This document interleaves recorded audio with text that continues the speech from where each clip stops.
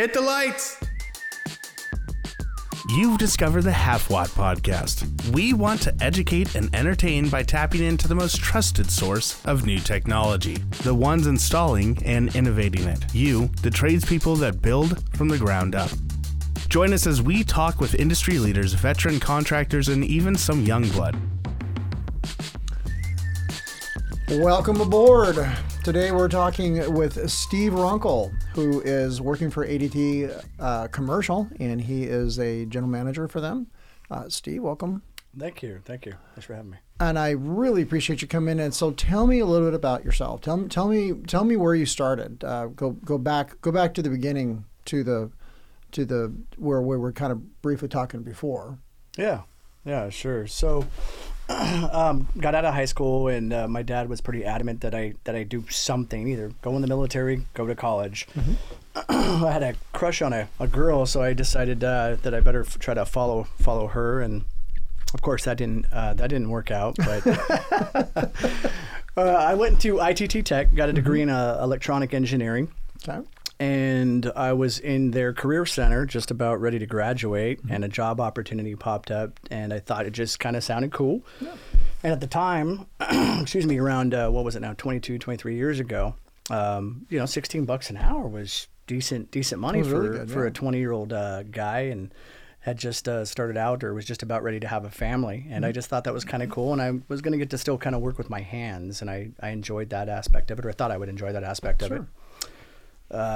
Got the job at a place called PacWest Security, a really small mom and pop outfit. And they were in Woodburn, you said? Yeah, they were in Woodburn, Oregon. Nice. And as I was working for that company, I slowly realized through obviously getting out there and working with people that you needed to actually have a license to do the type of work. Who would have thought? Who'd have thought? So, but I really liked it. And so I started kind of looking around at companies in the area that would obviously potentially give me that opportunity to get my license, get in the apprenticeship program, all of that stuff. So I was out driving around one day and drove by a company called Selectron that I'd heard about. And I walked in the door and said, "Hey, I'm Steve Runkle. I'm interested to come in and work for you guys." And a guy named Mike Koblin, very well-known salesman, and I think just a mentor of mine, but a well-known person in the industry, just happened to stroll out of his office. He was the president of the company at the time. Okay. Got to chat with him a little bit, and he said, "Well, give me your phone number, and maybe we'll give you a call." About 2 weeks went by, and I thought that nothing of it, and all of a sudden, and this goes back again to the answering machine days, right? We didn't have cell phones, folks. Nobody. And the third voice in the studio, by the way, is Gage, my co-host Gage. So Sneaky. Here he is. I'm sorry. Should have introduced you earlier. And Gage wasn't born yet. What? Or he'd maybe just been. Actually, no. You had been born. That's a whole nother story. But just barely. Was he still in diapers? So I got a call.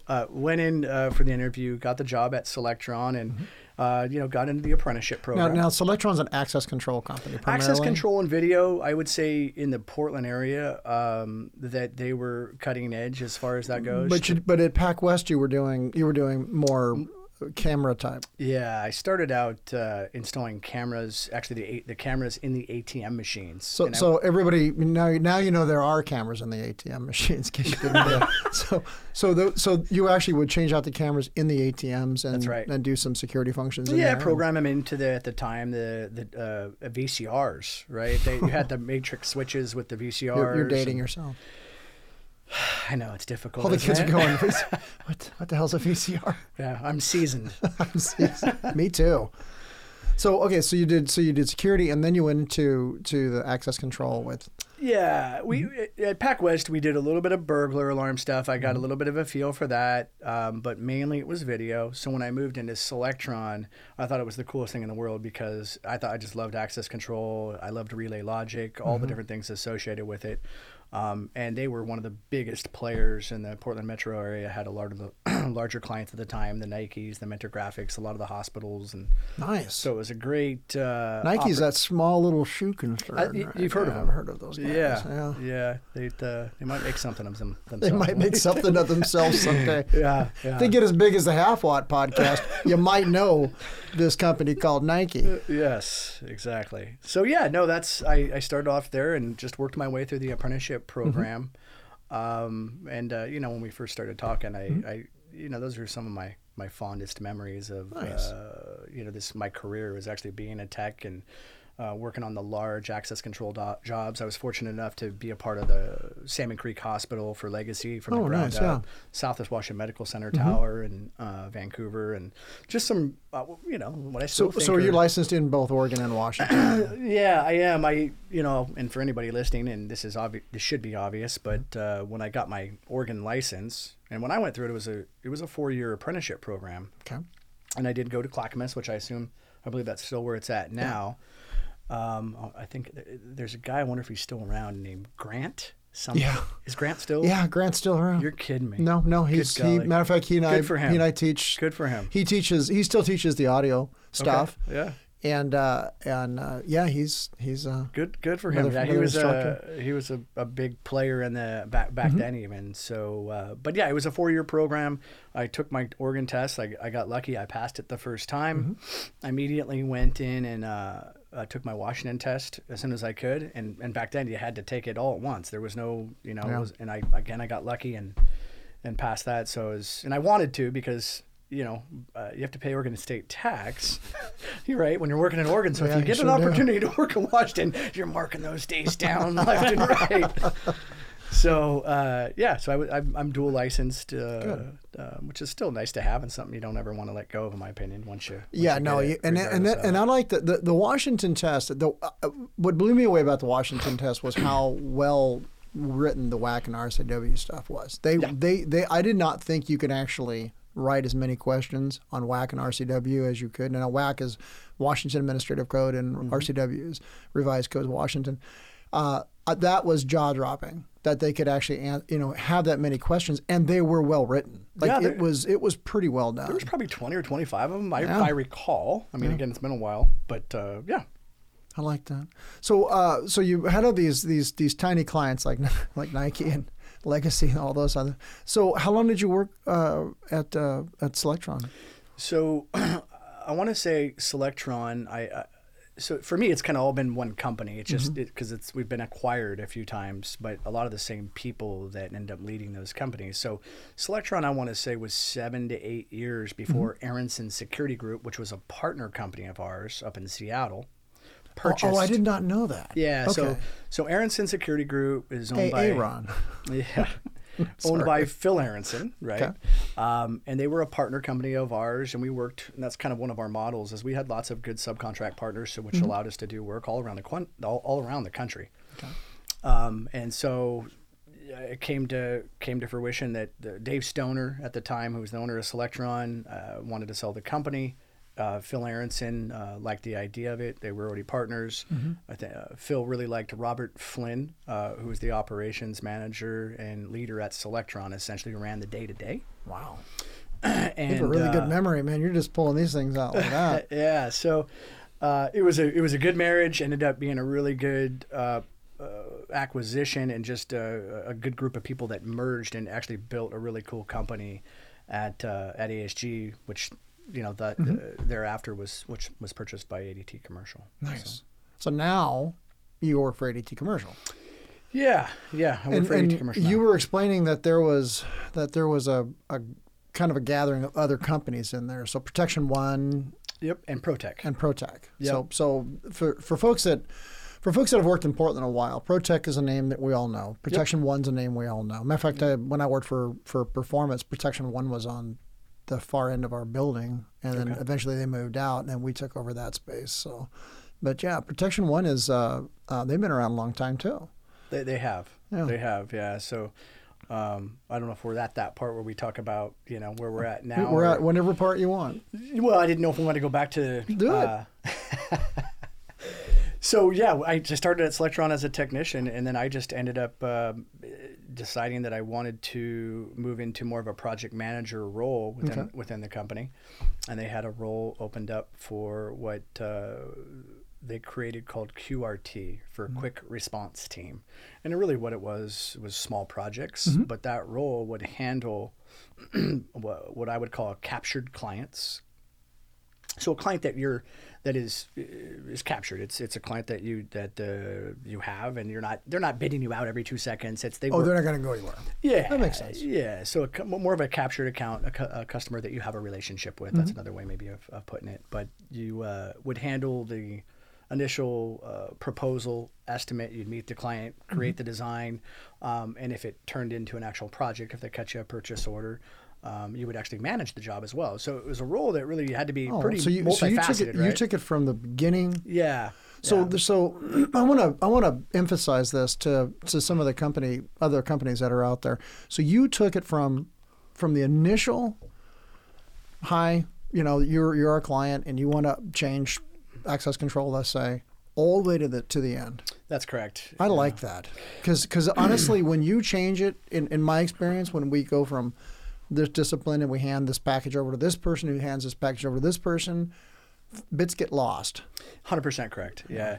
It's just really, how do I say that? I don't want to say this and sound like I'm special, but it's a hard skill set to find where somebody can actually field all those different roles, right? That's why there is a subject matter expert in sales. That's why there is a SME in estimating. Same within project management. Those are all professional disciplines.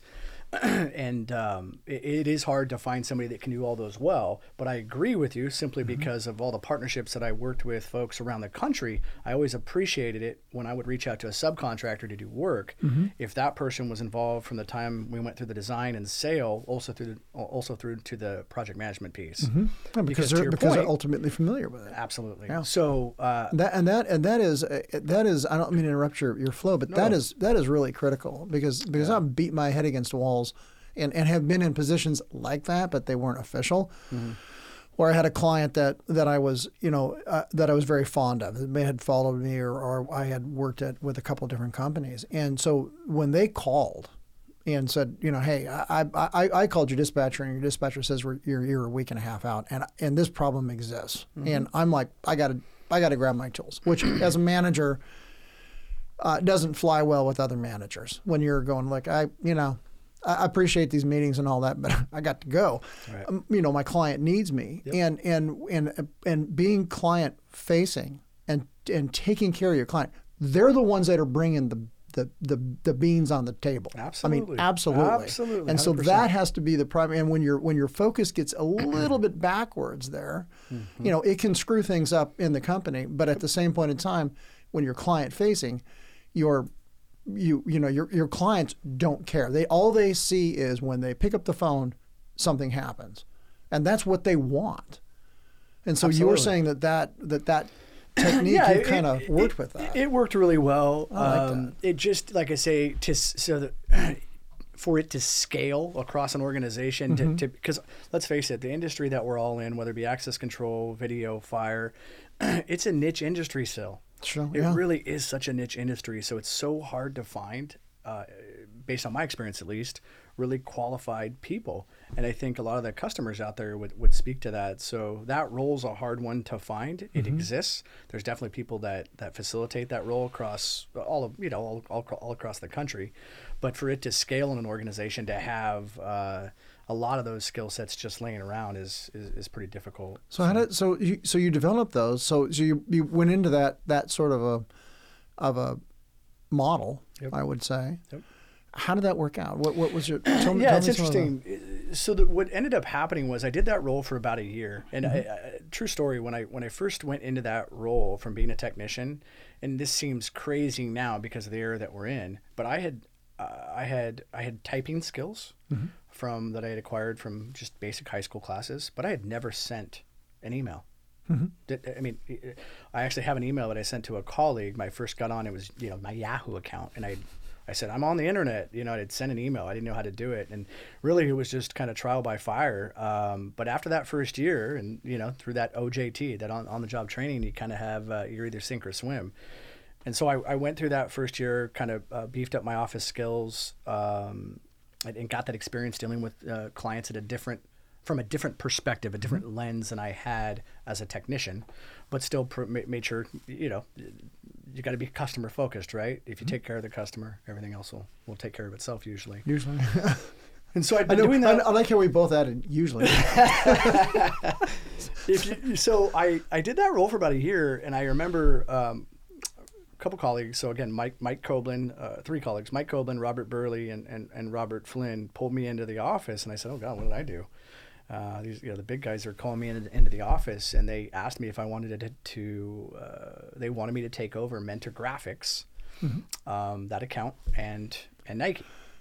And I was like, it was pretty overwhelming at the time, and I want to say I was 26, 27. Wow. And that was I hadn't been doing what I was doing for that long, and for whatever reason they thought I could do it.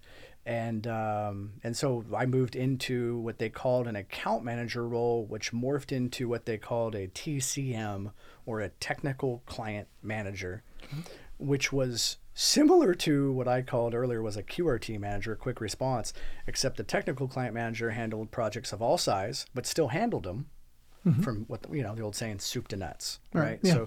So hey, we want to add 5 doors here and 3 cameras, to hey, we're building a new building and we want to have you design it, and go to the architectural meetings, design meetings, and go through that entire design process. And so I got pretty much thrown into that, and not in a negative way, and I had good mentorship and good support along the way. But I did that for about 3 years with Mentor and Nike combined. Wow. And then Nike went through a massive security enhancement plan, that they actually said, hey, we want Steve out here full time. And I ended up being out at Nike, sitting next to the director of security for 10 years straight. And that's all I did was manage that business across the country. The bulk of it here, in Beaverton. But it was a great experience for me.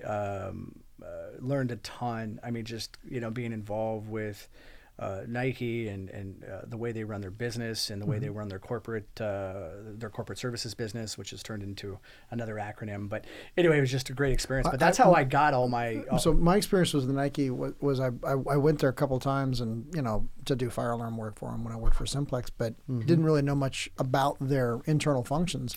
I worked for Western States, and they sent me out one time to a place, nondescript, a small little warehouse that would turn out not to be so small, but there's just nondescript. Yeah, you're here. They didn't even tell me really that it was Nike. I didn't even know that. Okay. Showed up, same thing, access control, very, very tight security. That guy go there. I walk in the door, and there was a like a Ducati or something like that, a motorcycle, really famous. And I went, wow, that's pretty cool. And all this famous stuff. And I said, I know which warehouse you're speaking of. I said, what is in this place? He goes, one of everything they've ever made, ever. Yeah. He goes, this is probably one of the tightest security places you're ever going to go into. And he did not lie. Yeah. And I was amazed. And so Nike has an entire archive of everything they've ever put together, which I just wanted to add that in this podcast. If you didn't know, I'm not going to tell you where it's out, so don't come knock on my door. I don't even remember, thank God. But that was really something. So they knew that their brand was something to behold. So they basically kept one of everything. He goes, one of everything. If there was a Michael Jordan cutout, we have that, in every version of it. Yeah, I think Nike realized that they're going to have a pretty cool history when rubber meets the road down the way. So that I think they've done a good job at a lot of things, and that's one of them. Yeah. So you were right in the mix of it. You got to see this whole place just develop. Yeah. I mean, we went through, like I say, some just huge security enhancement projects out there, and of course can't speak to any of the details. Sure. But I gained a lot of experience, had some great times, and about I want to say two years ago now, that kind of came to an end, where I then moved into what ADT calls, and what a lot of people call, is the operations manager role. What ADT calls the installation manager role, and really more appropriately, just because service didn't ever report to the operations manager at ASG. So an operations manager, you'd have all those folks typically reporting to you. But after about a year of playing that role as the installation manager, they offered me into their general manager training program. Oh, wow. Which I thought was pretty cool. A lot of people were worried about, within our organization, about ADT, corporate, this, and, Sure. and those are all fair things to be concerned about, right? But the folks I've dealt with, and all my experiences, I've never dealt with more down-to-earth folks, especially at a senior leadership level. I've never actually met Mike McWilliams is our senior VP, and I've never really run across a leader at that level, especially, that is so in tune with the field and what's going on. No kidding. Yeah, it's crazy. That's really good to know. Yeah, talk about a guy I'd love to have you get in and have a podcast with. The guy. Let's do it. I mean, geez, if I could ever, it'd probably be a pretty hard lift, but just beside, I mean, there's just wicked smart business sense wise, but it's just so impressive that somebody at that level, from just his overall field knowledge, is just very impressive. So I found that the CEO I worked for at my last company at Performance was also really down to earth, and he hired really down to earth managers that were easy for me to work with. We hired a guy out of Siemens named Charles Hughes. I don't know if you know him or not. The name sounds really familiar. Yeah, a really stellar guy to work for. And I met him at the airport. We were doing some work we had just taken over the account at the airport for the fire alarm system. Okay. And I watched him handle probably one of the toughest nuts I've ever seen. I mean, one of the, not nuts as in crazy, just a very tough nut to deal with. Sure. And he handled this situation because it got ugly real quick, and he handled it with such poise. Really, is the best word for it. I just went, whoa. And when the opportunity came, just to hire him as a general manager, I didn't even think twice. I said we had to have him, and I still would like to work for him. It's just my life went a different direction. I'm happy where I'm at. Because from my experience as a manager, I do okay, and they think that you're a great manager, and I may be, but inside, it was eating me up to do that, and you know how that can eat at you. It resonates very well with me. Yeah, and so for me, I was like, I could do this, or I could go back and be a tech, and I'm thinking I'm 57. Do I want to make that choice or not? And then I looked at my wife and I said, I got to make the choice, and I made the choice to go back and be a technician, and I feel like I'm back in the groove, which is bizarre. Pretty cool feeling though, it sounds like. Oh my God. It was, I can't, I wish I could say I have bad days. I don't, I just, I miss being a manager. I miss being in charge of stuff, but I also don't. Like there's a part of it where I just go, yeah, I can just shut everything off, and I bicycle up to the hill too. So that kind of is. Oh wow! Yeah, that's pretty cool. A couple times a week. Yeah, I obviously don't. it's between that and dietary changes for me. I can't gain weight at this point, so it's like I do keto and a bunch of other bat squeeze, so it just works for me. But I do what I do appreciate though is good managers and good leadership, and it sounds like this gentleman you're talking about has that. Yeah, I've been fortunate through my entire career to have really good mentors. I've never been in a position in the last 22, 23 years that I didn't like my boss, or I thought they did things unethical, or I just. So your total time in the industry is 23 years? Well, I mean, I'm almost 43, and I started when I was 20, so yeah. So I want everybody listening to this podcast to think about that. Because you started off at 23, right? I started off at 20. 20. It started off at 20, and you're a general manager at this point. I turned 43 in June 26th. So yeah. I mean, going on 23 years. That's a damn good career. That's a really good set of moves. You know, in my humble opinion. Yeah, I mean, tomorrow's promised to no one, right? So you got to like what I would say this to anybody out there. You know, whatever you're passionate in, go for that. Mm-hmm. You know, we always, I think, as people want to try to be better and try to learn how to be better humans. And if you're working at something, my philosophy always been is if you're a floor sweeper, mm-hmm. try to be the best floor sweeper. Right. You know, I don't know. That's been, I don't know if it was the way I was raised. No, that's good. I mean, that actually is. I had a chief. I grew up in Southern California. I grew up in most of my good years in Oceanside, California, and that's just south of Camp Pendleton. So everybody was a Marine around me. Everybody was a Marine. My old man was a Marine. The guy next to me was a Marine. His wife was a Marine. It was a whole 9 yards. The guy down the street who I had never seen a house as dialed in as his was a Navy corpsman. He was a chief, and it's chief or senior chief. And he, I remember talking to him when I told him I was going to join, and he looked at me and goes, "I'll give you one word of advice or one phrase." And he goes, "Whatever you do it better than anybody else, mm-hmm. and always complete what you start, and you will do fine in the Navy." So I was in for about 9 years, and he did not lie. He was not lying at all. Like I could see immediately where the rubber met the road, you know, and I still hearken back. His name's Tom Hummel. I still hearken back to him and I think about it. And I even with leading my own people and I'm still in the journeyman, so I have an apprentice that I'm teaching. Oh, cool. And all my apprentices, I've always told them, I says, you know, I don't want my apprentices to, you know, I want you to be where I'm at in, you know, 5 or 10 years. I want you to eclipse me. For sure. And I want you, and that's a huge thing of mine, to say, I don't want you to be okay. And I certainly don't want to keep you down, but I want you to eclipse me.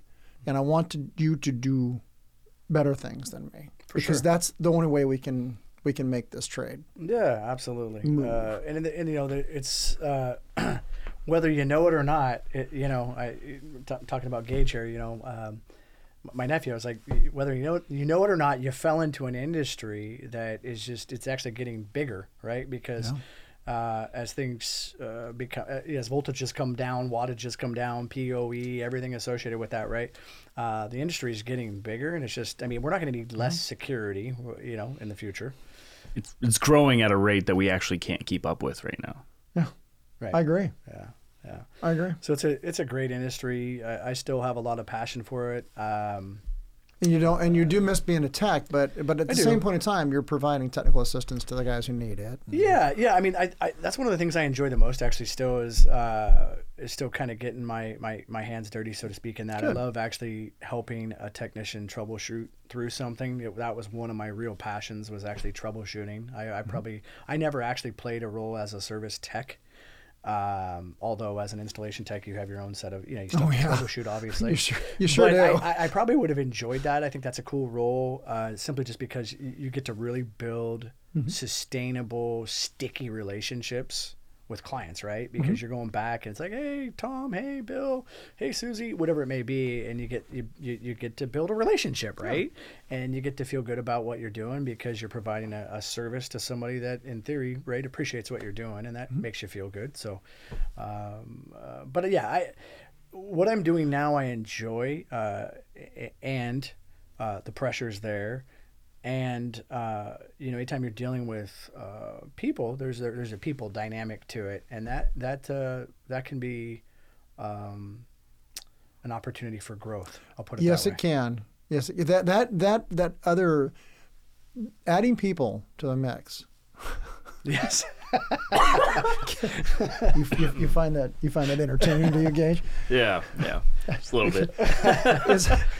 Is the X factor that I didn't not like it as a manager. I mean, I knew that every time I showed up to work, there was going to be some brouhaha, something terribly could happen, you know. And I wound up firing a lot of folks and changing a lot of roles around. And I never really ever got used to that. I never really liked it. you know, that like that.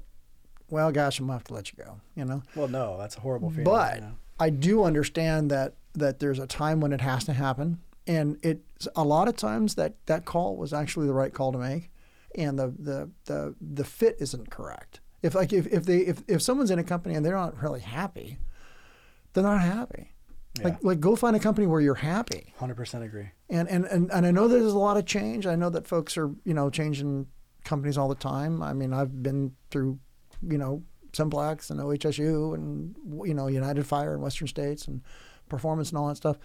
But I've learned from every single one of them. Mm-hmm. I mean, I look at my time at United as because that's when I left OHSU and went to United. It was boot camp.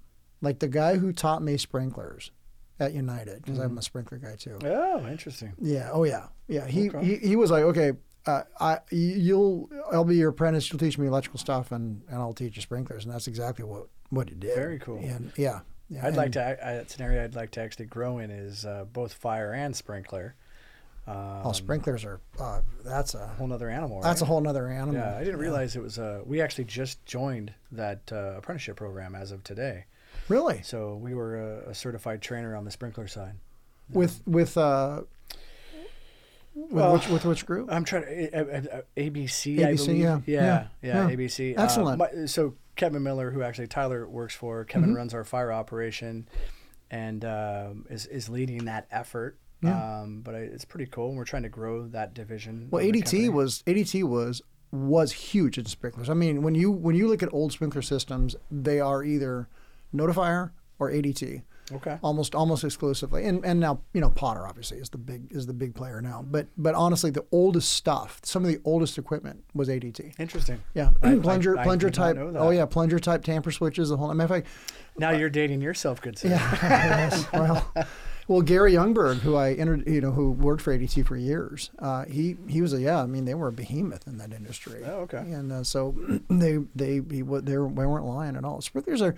The thing about sprinklers is that, and I push electricians to learn sprinkler systems so that they're not afraid. It's just water in a pipe. It really, really is. It's just that it's not that hard.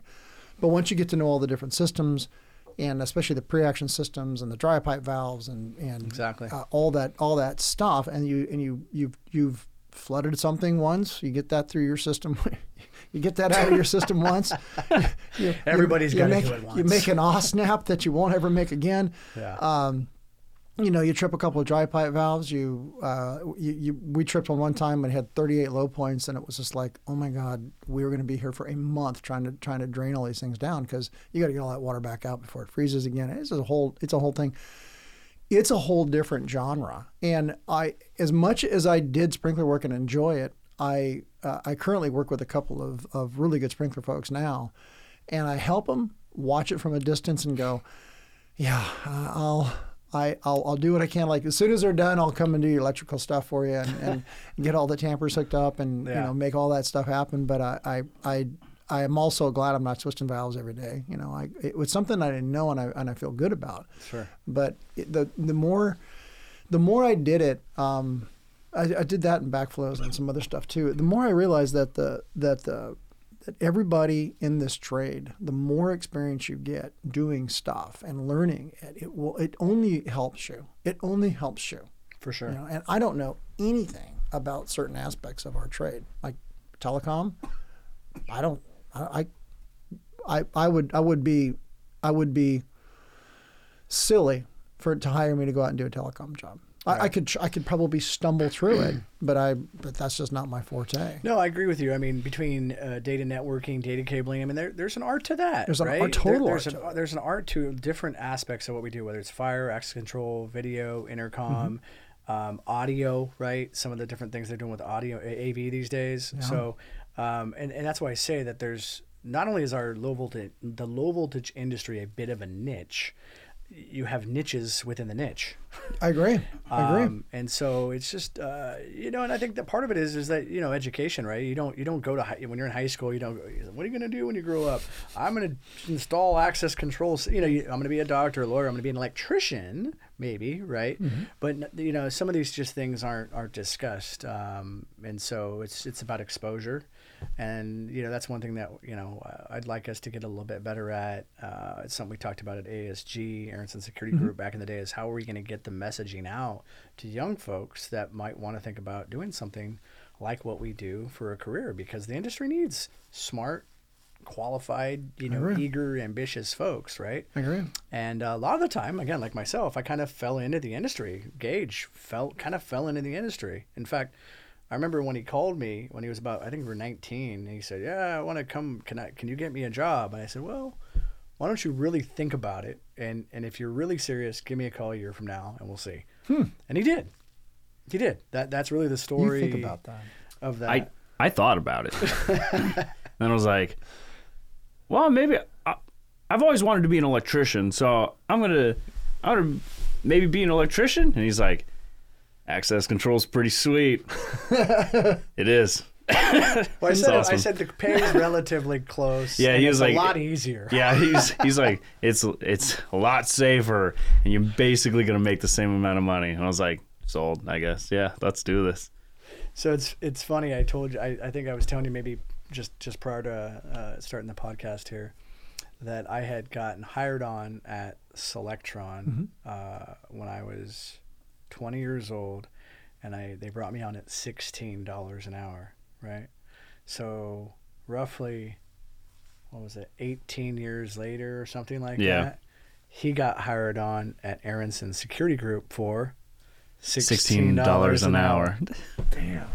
So, you know, not to get on a whole tangent about inflation and just how hard it is for a lot of these younger folks coming up right now between the cost of living and things like that.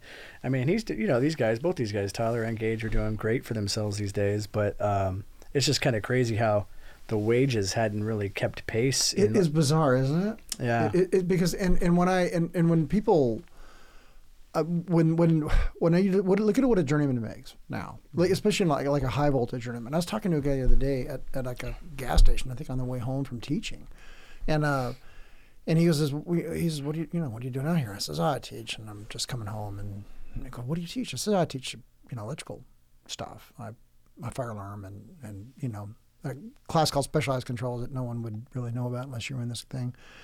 And he goes, oh man, electricians, that's pretty cool. I says, well, we're electricians, but we're low voltage electricians, so we're all pretty much specialty electricians. And he goes, yeah, I was talking to a guy, and he was saying that the union pays all these dividends and all these things. I said, the union pays well. I mean, it's a great gig. It doesn't matter whether you're union or non-union, get in it, but you're in a trade. Get into something where you're bending tin, hanging sheetrock, electrical, plumbing, something that's tangible that can't be outsourced. Something that's not going to get sent to Bangladesh, right? Because if you're sitting in front of a computer screen, that's exactly where it's going to go. And I'm not picking on Bangladesh, but it's going to go overseas because that's the nature of the beast. But by God, if you can put it on the wall, and you can program it, and you have to be there to do it, and then you've got a job that's I distinctly remember people talking about, well, our economy is going to turn into a service economy, and I don't know if that's a good thing or a bad thing. And I'm like, I don't know why it would be a bad thing if you're a service type person. And it's all I've ever done. When I came out of the military, I fixed photocopiers for a couple of years. Okay. And I thought, well, I don't know if this is ever going to pay out. And I met some fantastic technicians there and got into Simplex as a time clock repair guy. Like, they hired me to fix time clocks because I had a mechanical background of fixing photocopiers. I wasn't even using any of my electronic skills. I spent 9 years in the Navy doing electronic warfare, and no one gave a rip. There was no way to tell anybody what that job did. Like they don't know what your electronic skills are. No one knew what electronic warfare is. They probably still don't. Right. So it's like I couldn't prove it, So, like Call of Duty, like electronic warfare. No, they would. It wasn't even the internet back then. I remember when Simplex gave me the test to see if I would be a technician for them. They asked me questions about DOS. Oh wow. Disk operating system, and the guy goes, "Hey, you really know a lot about disk operating system." DOS. I'm like, God, I hope so. Right. I was an early adopter of DOS. Yeah. and it's funny because you look at it and you don't think, wow, how the hell is that ever going to pay off for anybody? And I really did the time clock repair thing until the fire alarm guys said, why don't you come out of the warehouse and let's go see what you got. Let's go do something. Yeah. Let's go teach you something. And they taught me how to do fire alarm, and I never looked back. The rest is history. The rest is history. Yeah. And I loved it. I just friggin' loved it. Matter of fact, the more complicated and more difficult a lot of it got, and the system I'm working on now is that, and it goes everywhere. And so I enjoy it. It's satisfying, and it pays well. And that's the key. Is that it's able to buy horses and buy hay, which is my whole world when I'm not here. Oh, awesome! It's getting eaten up. You got a passion. You got actually you have a few. I mean, this is something I think you probably enjoy. This, yeah, talking. I mean, besides spending time with Gage and Tyler, I mean, talking. Everybody who knows me is like, yeah, the boy can talk. He's got that part down. Well, I get this man a podcast. You've got your hands full over here with this guy. Oh, no, that is true. It's a good thing he's former Navy. That's not going to say with that. Yeah, no, me and him are going to talk for another hour after this. So yes, sir, we you are. don't have to convince him. He knows. Okay. So now ADT, the parent company of ADT is JCI, correct? No. So it's not. No, maybe I've got my head completely. ADT is independent. So no, what there is there's ADT high volume / residential. Okay. Right. And then you have ADT commercial, right? And so ADT commercial went out and bought a bunch of companies, right? One of the big acquisitions was a company called Red Hawk. Oh yeah. Okay, the group up in Seattle. $300+ million acquisition. So itty bitty concern. Yeah, right. But they bought up a lot of different companies. So I don't know if this is a good or bad thing to say, but I kind of feel like ADT is what Convergent was 20 years ago. Okay. Because Convergent, right, they went out and bought companies and ended up merging them together through time. Mm-hmm. And so we're kind of a $1 billion startup from that perspective to a certain degree. Wow. But I'm pretty impressed with what. With that said, as much continuity there is throughout the country, but we've got tons of room to grow for sure. It's definitely, I'm not going to paint a rosy, necessarily this complete rosy picture. I mean, but because it's hard to have true continuity across an entire, across the country. When you have that many companies that are coming together, you're going to have certain areas of the country that are specialized in different things, but simply based on the need for the business in those certain areas, right? There's, where we're out on the West Coast, there's a lot of tech companies, but we're in the Midwest necessarily, the needs may be different, so therefore the skill sets may be different. And so the company is nationwide. ADT Commercial is nationwide. So you can, I mean, you're here local, but you could go up and go. Absolutely, yeah. And it happens all the time, right? So, I mean, don't get any ideas, Gage or Tyler, right? But no, I'm kidding, but I'm not. But yeah, no, they absolutely could put in a request or apply for a position anywhere around the country, and have that the company affords them that opportunity. Billups, Montana. I'm coming for you, baby. It is really, really cool that opportunity is actually there for folks, and people leverage that opportunity. Right. So I mean, you could get into ADT, for example, and get your licensing in Oregon, Washington, and decide, I want to go work in Nevada, or I want to go work in Montana. Correct. Yep. Right. Absolutely. Which is and do that, where versus working for a company that is like a mom and pa or smaller concern, where you're going to be in Portland, you're. Yeah. I mean, you obviously could still do the same thing, but you're going to have maybe a little bit harder. I don't even know if I want to say a harder time, but you obviously have a bit of an in, right, when you're applying within your own organization. So still, and not only for what I'd say is where you might have a lot more leverage is applying for a job if you want to move. And I hate to use the term up necessarily, because I like to think about the top of you have your org chart in your company and you flip it upside down, and those are the folks that are really actually out doing the work. Again, the techs, the engineers, those are the folks that keep the company afloat and viable and keep our customers sticky.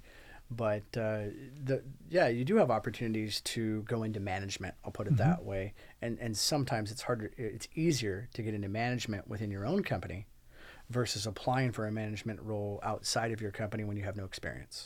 True. Interesting.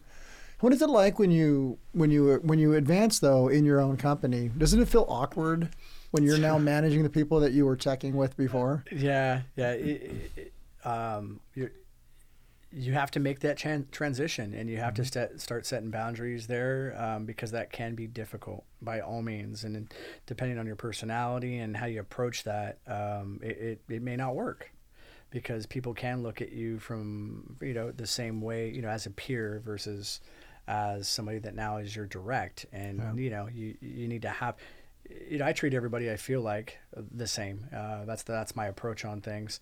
But there needs to be, I think, through an inherent level of respect and kind of respect somewhat the chain of command. I try to, but you have a really good point that sometimes that can be difficult to go from working with a bunch of your peers, now getting promoted, and those folks now reporting to you.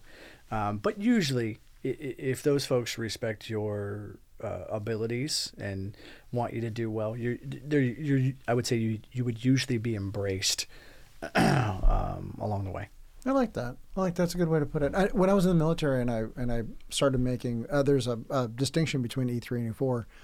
You become a petty officer as an E4. You're just a seaman as an E3. And I made E4, and the guy who basically was equal with me didn't. And so I stepped on eggshells for a long time, because I didn't want to upset the guy. And one time it was on a Saturday. We were supposed to take the trash out off the ship we were on. That was one of the duties. And you know how that goes, right? Yep. So I said, "Hey, did you take the trash out?" And he just, "Oh yes, sir, Mr. Third Class Petty Officer." And it's just started giving me the riot act, man. And I looked at him and I went, "Okay, now it's an order. How's that working out for you?" And man, it sure enough, on my eval, I got as mean to subordinates, one of those kind of tick marks on my, because he was friends with the LPO, one of those kind of things. And but that was one of those life lessons I learned when I went, you know what? If I really am an E4 and you really are an E3, you are going to take the damn trash out. That's the way it's going to go.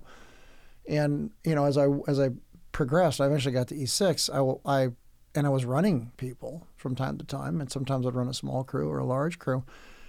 When I had for a while, I had 32 technicians working for me. I had 5 underlings. I had 5 people to run this. I had 5 other petty officers to run it with. And it was, in the military, it was super smooth. Like I found, my experience in the Navy was they taught you how to manage. They taught you leadership and management skills. Yeah. And they were not screwing around, because people's lives are on the line. Yep. And I applied what I learned from the military as I moved into my management positions and in and out of them. Some good, some bad, but it definitely gave me the base level I needed to be good, but what it really did was the technical aspects were phenomenal. And the Navy pounded into your skull like how to troubleshoot. And a lot of the stuff they do would say, well, you don't start opening up equipment until you've already looked on the schematics and you've troubleshot on paper first. That's what you do first. You think about where this problem is, look at it up in the schematics, run it by your fellow technicians before you start opening up cabinets and start taking measurements. And I thought, well, that's kind of hard to do in this field necessarily, because not everybody. You're certainly not going to have papers, Oh, where's everything at here?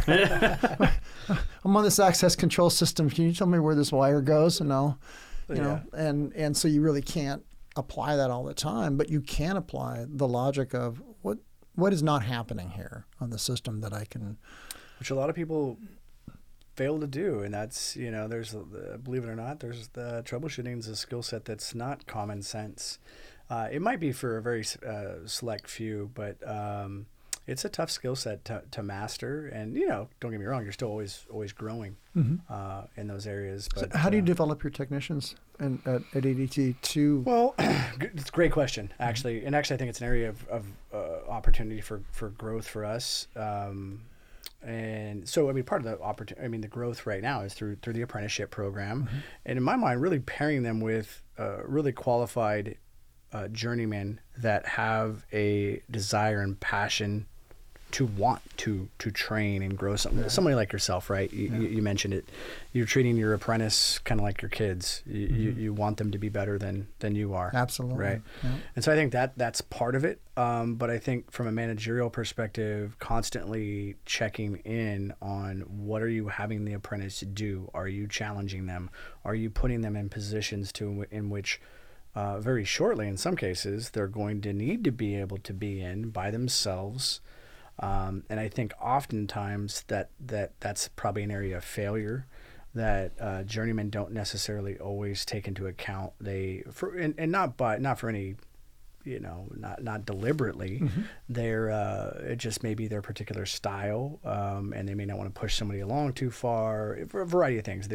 You may have an apprentice that may not be that ambitious and needs to be challenged, and the journeyman may not be the challenging type and things like that. So I think from a managerial perspective, one area that I don't think I've done a good job at over the last, I'd say I identified about a year ago that I wasn't doing a good job at was really working with my team to make sure that they were challenging the apprentices in the right way so that they could grow. Nice. So that's excellent. Yeah. So it definitely was an area of improvement that I think I recognized and I challenged my team with because, the apprentices are the future, right? You want to grow really. I was an apprentice. Yeah. Right. And so, everybody starts somewhere and everybody was something at one point in time and grows into whatever they choose to be. But having a good mentor and leader is important. Well, I think you hit it right on the head. And the fact that you self-actualized that and you said, hey, I realize this, turn around, push it down on your folks to say, look, let's do this as a team. Let's figure out the next steps. But make sure that you're my apprentice, when I started working with him on this particular apprentice, I've showed him, programming and wiring and stuff like that. And a couple weeks ago, I said, okay, this particular install is going to be you entirely.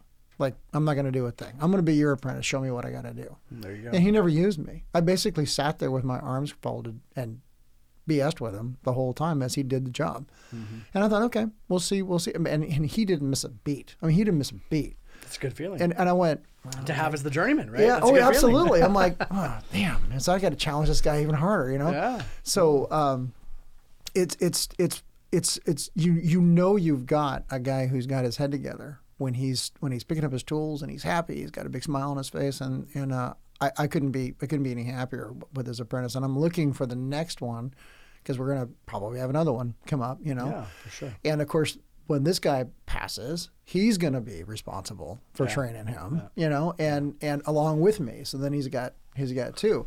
And now the big challenge for me is to get him up on the programming side. And I haven't programmed on the system in years, so it's like I'm learning, he's learning, and every time I find something new, like, come here, check this out. Just, look at this. Yeah. Oh my God, and so I love to see him grow, and the goal is by the time I retire or do whatever it is that happens to me when I get to that point, I know I'm leaving this place in good hands, which is important. That's critical. Yeah, and that's all I'm looking for is the next guy gonna pick up the torch and run with it as far as I did or further. And I work for one of my students, and my coordinator was my former apprentice and one of my students. Oh wow! So I'm like, very cool. Yeah, and I love it. I love it. Yeah, no, that's a great feeling to have. Yeah, it's a huge thing for me. I'm sorry. I thought, hi. So, getting back to you've done some stuff at Nike and at Legacy, Salmon Creek, and a few other places. Did you find when you're working at these larger accounts that how their structure, like, were you able to pick up things from their structure and use it in your current job? Meaning, like I worked at Facebook at the facility at Facebook in Prineville, and saw how they handled a lot of their stuff, and learned and picked up some things from them that I had never thought of. Did you find that happening at Nike, or? Oh yeah, definitely. I mean, I say this a lot. Life's based off a perspective, right? Mm-hmm. And everybody sees things through their own lens, based on their own experiences. And I got to be brought in as a team member, almost as an employee at Nike. So I definitely got to see things through the customer's lens. Okay. And there was a level of trust built there that was pretty cool. Was pretty cool, to where they trusted me with, again, almost as a Nike employee. I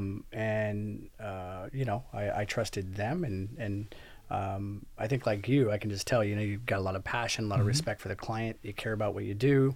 You care about your customers at a deep level, and I did too. I do still, which I think is an important aspect of most industries, quite frankly, that if you really care about the customer, you care about what you do. I think most of the customers, people, it's a relationship. Most industries are relationship-based industries. And so, I picked up lots of things, but really just seeing things through the customer's lens. So when a complaint would come in, and you're listening to a service manager, an install manager, somebody complain to me, oh, they don't understand. Well, so here's where they're coming from, right?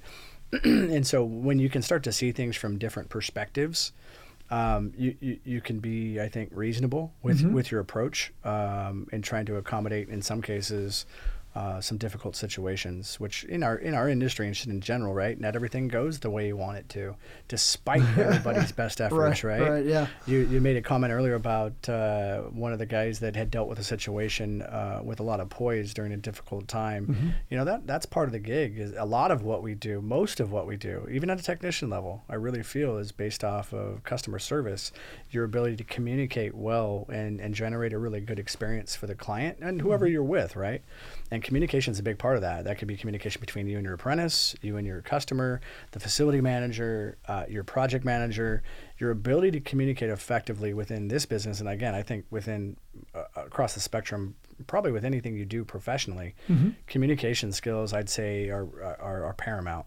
I think you're right. And a lot of the communications isn't verbal communications. It can be nonverbal communications, like how you approach. Body language. Body language is huge. Yep. Across the board, So how we communicate with people is I'm still learning, is important. So anyway, those are some of the different things that I learned, was really just seeing things from the customer's perspective, as it relates to just how they run their business, but really what they're looking for from a partner, the things that they evaluate, and that most clients want to work with folks that they like working with, which is not a hard concept to grasp, right? Right. It's just it seems simple, but right. But in real life, it can be damn hard to produce, because it can. If your client's calling you and you can't get a technician there for whatever reason, and I had empathy for them. I mean, one of our clients was Kaiser. Kaiser's a hospital. It's an important hospital. When they call, I'm like, I've got to stop what I've got to do, and I got to figure out how to get somebody there, or I'll go place hold, if nothing else. And even when it came to metrics, measuring metrics on technicians, which people look at that and go, I as a manager, I looked at it and went, I don't really give a damn about the metrics. Like my technicians doing what they're doing well, the metrics will show that. They will. And I agree with you. And so I don't want to push metrics on these people, but at the same point in time, if you have a 2-hour service call and you have a 2-hour minimum, give the client 2 hours or a good facsimile thereof. If you fix the problem in 10 minutes, do something else for 30 minutes to give the client at least the idea that you didn't show up. Put the battery back, put the lead back on the battery and go, here's a sign here for my $1 and run it back out the door. tell them, work with them, figure out something else, label something, do something, but don't just run back out the door and go, as a 2-hour minimum, I did this in 10 minutes, have a nice life. Right. Because you can jam another call in. Right. Like, no, you want to leave the customer with a good experience. Yeah. Just as you'd want to have when you go out and have a nice meal with your family, right? I mean, that's the way I try to. Here's your French fries. Get out. Well, you go. A lot of people go back to places not based on the food's the best. They go back sometimes because the food's pretty good, but they have a good experience, whatever that might be. So, I think a lot of things translate over, carry over to our professional lives, and it's just based on a variety of things. We're in, I think, a pretty tough business. It's a good business, but it's a tough business. It's a big pie, but it can be split a lot of ways if you're not. For sure. And I also, in my experience with like service, we went to a restaurant. I won't mention the one. But the service was so stellar when it came time to give the guy a tip. I tipped him like 25% or something like that. It was a huge tip. It was one of the biggest tips. My wife was like, "Wow, you lost your mind." I'm like, "No, this guy." Was so careful to make sure that he didn't interrupt us when we were talking. I mean, it was everything about the way he did what he did made him a service professional. I'm like, no, man, that's the tip you want to lay on the table. This is the guy I want training every other waiter in this place to handle and we just had a simple lunch. You know what I'm saying? Yeah. And in this service industry, that is really it. And since we don't, we're not working for tips for crying out loud. We're fixing people's stuff. I expect the same thing. Yeah, I think it's a part of the industry that I think a lot of people miss on and forget about, is that a lot of what we do is based off of relationships. Yes, you need to be able to provide the right widget, and you need to have a certain level of expertise for sure. But I think if you build a certain level of trust with folks, people can sniff that out, and you have a good relationship. I think a lot of good things can happen for you in this industry. I think communications I think you hit it right on the head. I think communications is the key. And how you communicate, if you don't say anything to the client or you're grumpy or whatever. Or not being responsive, not responding with a sense of urgency, there's you can see the managerial part of your going, yeah, there's I got all kind of stuff to go through. I just can't say I'm here. Exactly. But that is really key, and I think I do the whole my whole spiel with my apprentices is focus on what you're doing here, but also be professional, man. Yes. Well, Steve, I super appreciate your time. Absolutely. I had a good time. Excellent interview. Yeah, appreciate it. Thanks for listening to the Half Watt Podcast. We always want to hear from you, and we encourage you to email us at halfwattpod@gmail.com with questions or even your own stories. Funny, crazy, or praiseworthy, we want to hear it all. You can follow us on Instagram at halfwattpod to stay up to date on our feed. Be sure to subscribe wherever you listen to podcasts, and share us with a friend, the best way to help us grow. The Half Watt Podcast is a production of Now Hear This Studios.